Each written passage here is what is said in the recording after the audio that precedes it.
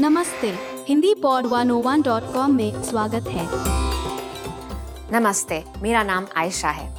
तमिलनाडु प्रदेश में बड़ी फसल के उत्सव पर एक विशेष मीठा खाना पकाया जाता है।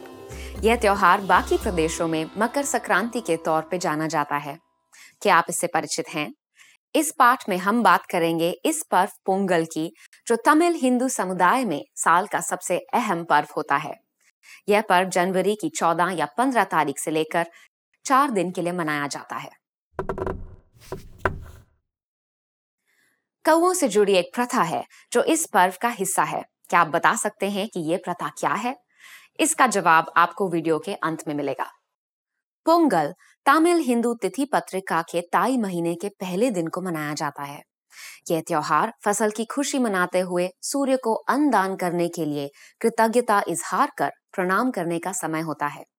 एक दिन पहले आता है भोगी। इस दिन सब अपने घरों से पुराना खराब कूड़ा निकालकर एक बड़ी सी होलिका में जलाते हैं। लोहड़ी की तरह यह दिन होता है अपने घर को साफ करके उससे सजाने का, अर्थात अपने जीवन से बुराइयां निकाल फेंकने का दिन। यह दिन भगवान इंद्र को समर्पित होता है। अगला दिन पर्व का मुख्य दिन होता है, जो सूर्य देवता को समर्पित होता है। सब अपने घरों की चौखट के बाहर रंगोली बनाते हैं और नए कपड़े पहनते हैं। सुबह नए धान के चावल से एक विशेष खीर तैयार करते हैं और सूर्य देव की पूजा होती है। चावल, दूध, मूंग दाल, गुड़, इलायची, किशमिश और काजू से बनी यह खीर सूर्य देव को अर्पित की जाती है, जिसका नाम पोंगल होता है। पर्व का नाम भी इस प्रकार से ही पड़ा है। तीसरा दिन है मट्टू पोंगल, जो बैल को निवेदित किया जाता है।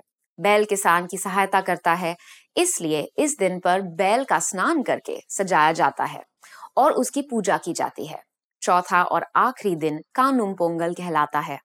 इस दिन लड़कियां व महिलाएं अपने भाइयों की लंबी उम्र की शुभकामना करती हैं और रंगोली के संग आंगन में इस प्रार्थना से पत्ते पर चावल रखती हैं। परिवार के बड़े सबको आशीर्वाद और नए कपड़े या पैसे का उपहार देते हैं और समुदाय में सब संबंधियों को मिठाई और बधाई देने के लिए निकलते हैं।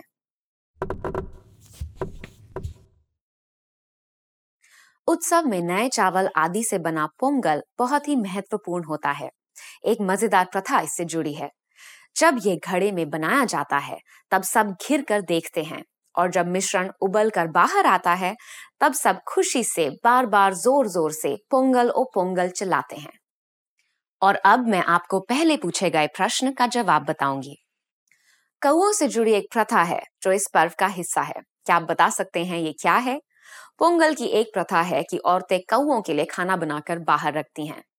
वह अलग रंगों का चावल पकाती हैं ताकि कौवे इसे खाएं और उन महिलाओं के परिवार और जीवन में और खुशहाली आए। आपको यह पाठ कैसा लगा? क्या आपने महत्व का कुछ सीखा? क्या आप पोंगल बनाने का तरीका जानना चाहेंगे?